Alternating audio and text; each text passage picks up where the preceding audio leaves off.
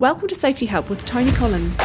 Join him to learn how to improve workplace safety to be legally compliant, win more contracts, and increase profits. Hi listeners, and welcome back.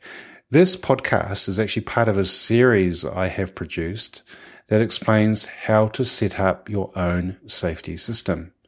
The audio is taken from a video training course which is available for free from my website www.safetyhub.co.nz.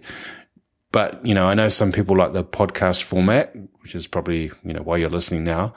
But if you do prefer video or even want to buy the product that goes with the course, it's all on the website and the details are there. But let's get into this particular chapter right away.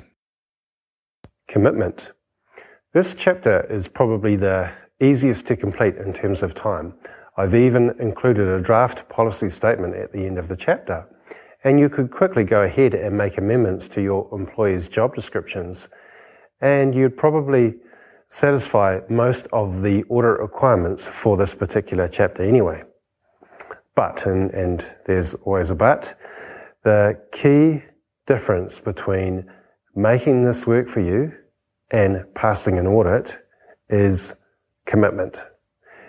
It's the difference between having a manual looking pretty on a shelf and not improving safety in your workplace, or having a health and safety system and improving workplace safety. And remember the benefits for having a safer workplace. It includes actually reducing injuries or damage to equipment and plant, and of course to your people. And it means directly or indirectly affecting the cost to your business. It is the difference between a good workplace or a great workplace for you and your staff. In order to do that, I need to talk to you briefly about leadership in your business and how you as a business owner or a manager can be the champion and drive the behaviours of your employees around health and safety. I want to give you some general background thinking on safety leadership, and then towards the end of this chapter, we'll focus on the writing of your policy statement and other practical things that you can go ahead and do. So, if you're looking for the secret ingredient for health and safety performance, without a doubt, it comes into this area of leadership or commitment. There are plenty of studies and books out there that talk about this, and if you think about it, it makes common sense. If you or your senior managers demonstrate that health and safety is important in your business, then your employees will also put importance on health and safety. And if you don't believe that, think of it the other way. If you disregard health and safety in your business, your employees will as well. Let me tell you a story to give you an example. I was at a conference recently and the keynote speaker was out from America, and he had a company that went in and measured performance of companies, including health and safety. And they've been doing this for years, and they were brought in to go into plants and measure performance across a whole group of plants. And they finally got to this one particular plant, and interviewing the employees and the managers, they built up a picture about the chief of this particular plant. And having done this for years, they couldn't believe the data, and they were dying to meet this guy and find out what he actually did. Why was he so different? And finally, they interviewed the guy and went through the same process. And at the end of it, they said, "Why are you so different? What turned you? What made you think or put importance on health and safety?" And he related a story. He said, "I've been a plant manager for many years, and finally, my twin daughters were sent off to university. And that very first week, he got a phone call at 2:00 in the morning. And being a plant manager, he knew what that phone call meant. Something had gone wrong at the plant. But the first thing that jumped to his mind as he was running to the phone was, is that a phone call about my daughters?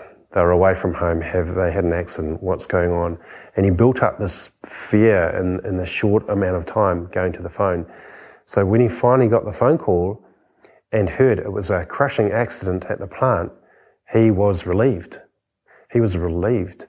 And he said, at that moment, I had all this emotional energy thinking about my children that immediately flicked over to what can I do to help this person. He has a family, and maybe there was a bit of guilt in there, but whatever it was, his whole attitude and actions changed to health and safety. He was down at the hospital first thing, disregarding what the lawyers were saying. He was just powering into it. And you can imagine the energy that it put into the investigation and fixing the problem. So that was the turning point for that guy. Now, the thing is, okay, so that's a story that worked for him, and that may or may not work for you. But why not learn from other people?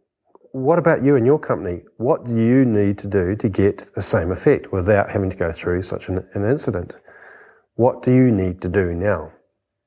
Well, you need to just take some time out and confirm or decide what your values and beliefs are with regards to health and safety. Is safety just getting in the way of profits? Is it all about wrapping us up in cotton wool so that we can't actually do anything? Is it all just crap, just ticking the box so that we can get the government regulators off our back?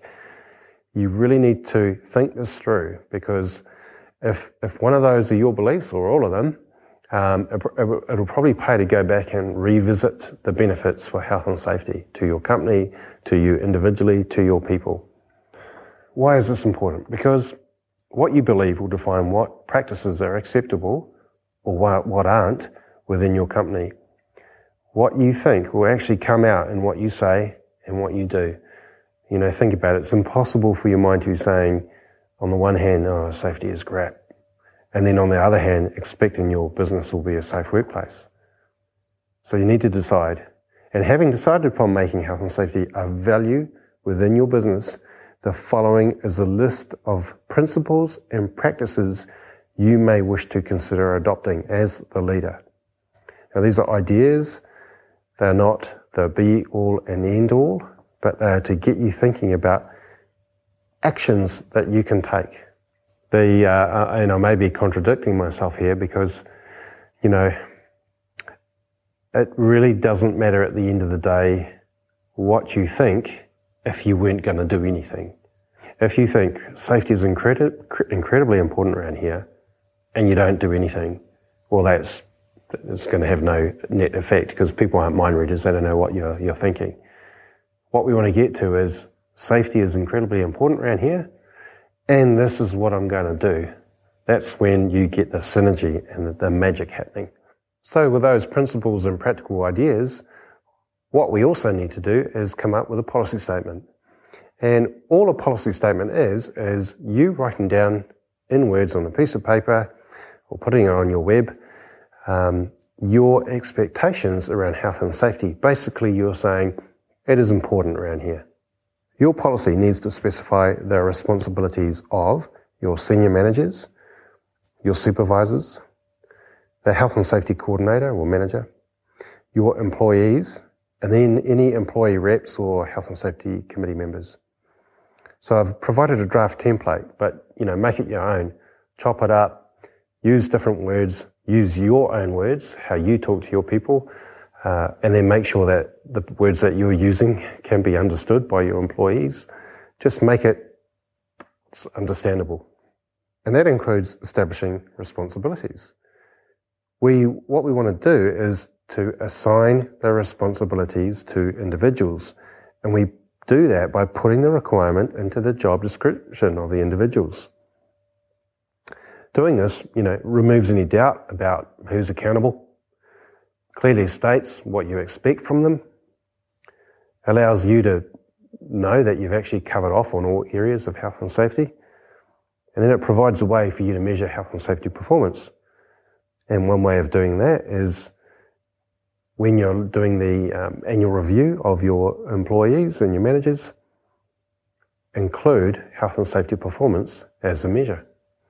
And at the end of the day, what you decide to measure in a performance review is what you have decided is important, and it is what will get done by your employees. So action steps in.